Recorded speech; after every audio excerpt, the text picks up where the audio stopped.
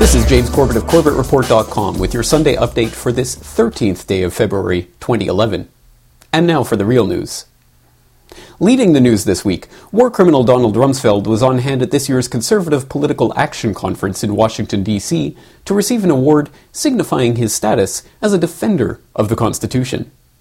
The honor was particularly baffling to observers who noted that in his time as Secretary of Defense under George W. Bush, Rumsfeld oversaw the unconstitutional imprisonment of American citizens without trial, the unconstitutional torture of detainees under American detainment at Abu Ghraib, the unconstitutional Information Operations Roadmap, which instructed U.S. PSYOPs personnel that American military propaganda could be used against the American population, and the unconstitutional declaration of the Coast Guard as a branch of military under the newly formed and unconstitutional Department of Homeland Security in 2003 with the unconstitutional authority to administer martial law on civilians.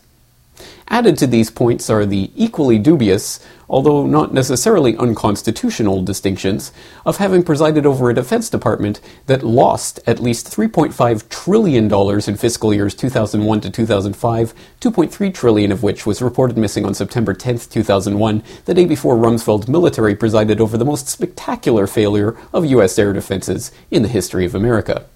Rumsfeld also participated in the deliberate deceit about weapons of mass destruction which led to an unconstitutional war in Iraq, which was in fact never declared a war by Congress, but remained an unconstitutional military operation decreed by unconstitutional executive fiat.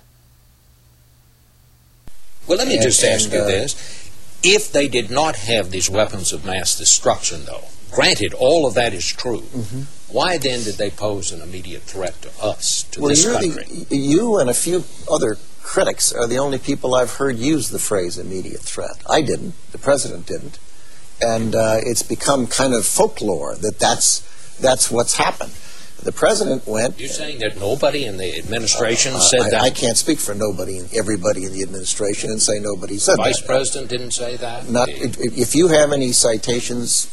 I'd like to see them. We have one here. It says, some have argued that this is you speaking, some have argued that the nuclear threat from Iraq is not imminent, that Saddam is at least 5 to 7 years away from having nuclear weapons. I would not be so certain. And close to imminent. Well, I've tried to be precise and I've tried to be accurate. No terrorist state poses a greater or more immediate threat to the security of our people and the stability of the world than the regime of Saddam Hussein in Iraq. My view of the situation was that he had, we believe, the best intelligence that we had and other countries had. Appropriately enough, the Orwellian scene was capped when ex-Vice President Dick Cheney was called out to present the award to Rumsfeld. At least one audience member, however, was struck by the discordant nature of the scene to apply a different moniker to the former vice president.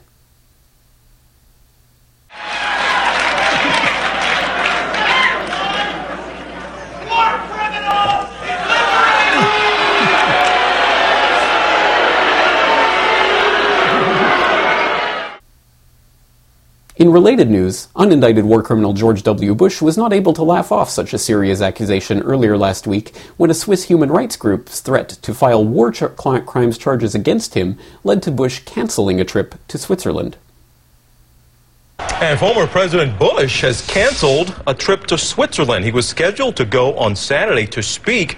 However, there was a group there called the Center for Constitutional Rights that says it was prepared to file a legal complaint against the former president if he went to Switzerland. They also want him to be prosecuted for, quote, approving torture of terror suspects. In related news, the U.S. military-trained and Israel-approved Egyptian transition leader Omar Suleiman is coming under fire as he is being revealed to be not only a successor puppet for U.S.-Israeli interests in the region, but actively colluded with war criminal Bush in his illegal and unconstitutional extraordinary rendition program. Omar Suleiman is a longtime ally of the United States. He played a key role in the U.S. Extraordinary Rendition Program. He also underwent training in the 1980s at the John F. Kennedy Special Warfare School and Center at Fort Bragg in North Carolina. Newly released classified U.S. diplomatic cables from WikiLeaks reveal that Israeli officials have long hoped that newly appointed Egyptian Vice President Omar Suleiman would eventually succeed Hosni Mubarak as president of Egypt. In an August 2008 cable, a U.S. diplomat wrote, quote, "There is no question that Israel is most comfortable with the prospect of Omar Suleiman." For more about Suleiman, we're joined right now by Lisa Hijjar, a professor at the University of California, Santa Barbara. She recently wrote an article called "Omar Suleiman, the CIA's Man in Cairo and Egypt's Torturer-in-Chief."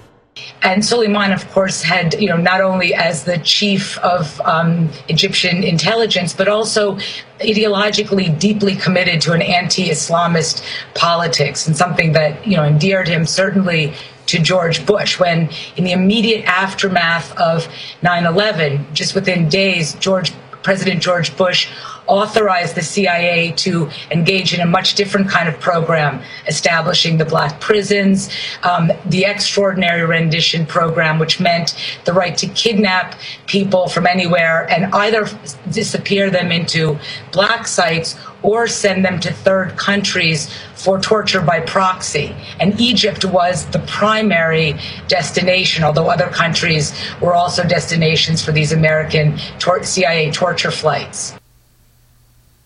Many are pointing out that the Obama administration's tacit support for a Suleiman presidency in Egypt is the 2011 equivalent of the Reagan administration's friendship with Saddam Hussein, in which representatives of the Defense Department, including Donald Rumsfeld, gave approval and support for Hussein's brutal dictatorship and sold him the chemical weapons that they only blamed him for using when they were building a case for war against him. In related news, the current political destabilization in Egypt has been largely pegged on recent dramatic rises in food prices around the world. Now, much of the spike in food prices in recent years is being blamed not on crop failures or weather anomalies, but on speculation by the very hedge fund speculators who brought about the subprime loan fiasco and the current economic depression. Remember the real estate bubble? Wall Street wanted to hedge all those bets it made on mortgages, so they ramped up their bets on commodities. And when Wall Street started losing money on subprimes, they betted on commodities instead. By 2008, Wall Street had 5 times more futures contracts in commodities than it did in 2002. Commodity indexes held about $13 billion in 2003. By 2008, it was over $250 billion. That's how we got the oil bubble. Add record high gas prices to the cost of shipping food, plus speculators looking for another bubble, and you get a food bubble. By 2008, the UN estimates speculators held 65% of corn futures contracts, 68% of soybean, 80% of wheat. By mid-2008, the IMF food price index jumped more than 80% in just a year and a half before. It was the first time in history the proportion of people going hungry worldwide went up. The number of chronically malnourished people rose by 75 million in 2007, 40 million in 2008. That's why Egypt had riots back in 2008. In related news, those who are using the scientifically discredited theory of anthropogenic global warming to blame rising food prices on increases in man-made carbon dioxide are now paradoxically seeking to combat the problem by raising food prices. The journal Climate Change has just released a study that shows that adding $82 of tax onto the cost of beef for each ton of carbon dioxide equivalent would greatly reduce meat consumption, thus reducing the greenhouse gases released in the raising of livestock. However, the study is contradicted by findings that crop growth is in fact dependent on high levels of carbon dioxide, and that the current level of 380 parts per million in our atmosphere actually represents a relatively carbon dioxide-starved environment, with commercial greenhouses pumping in as much as 1,000 parts per million carbon dioxide to achieve 3 times greater crop yield. Ironically, it was an earlier global warming fad, the use of ethanol for biofuel, that is now responsible for rising corn prices. Now 24% of the U.S. corn crop is mandated to go to ethanol, putting further strains on already scant world corn supplies.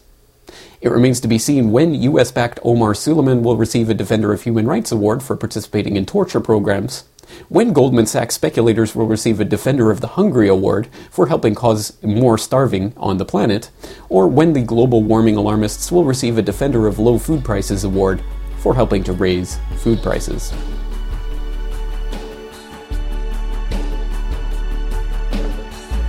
Now, please go to CorbettReport.com to download episode 175 of the Corbett Report, The Rand Corporation Exposed, where we talk to Alex Abea, the author of Soldiers of Reason, about the think tank that has shaped our post-war world.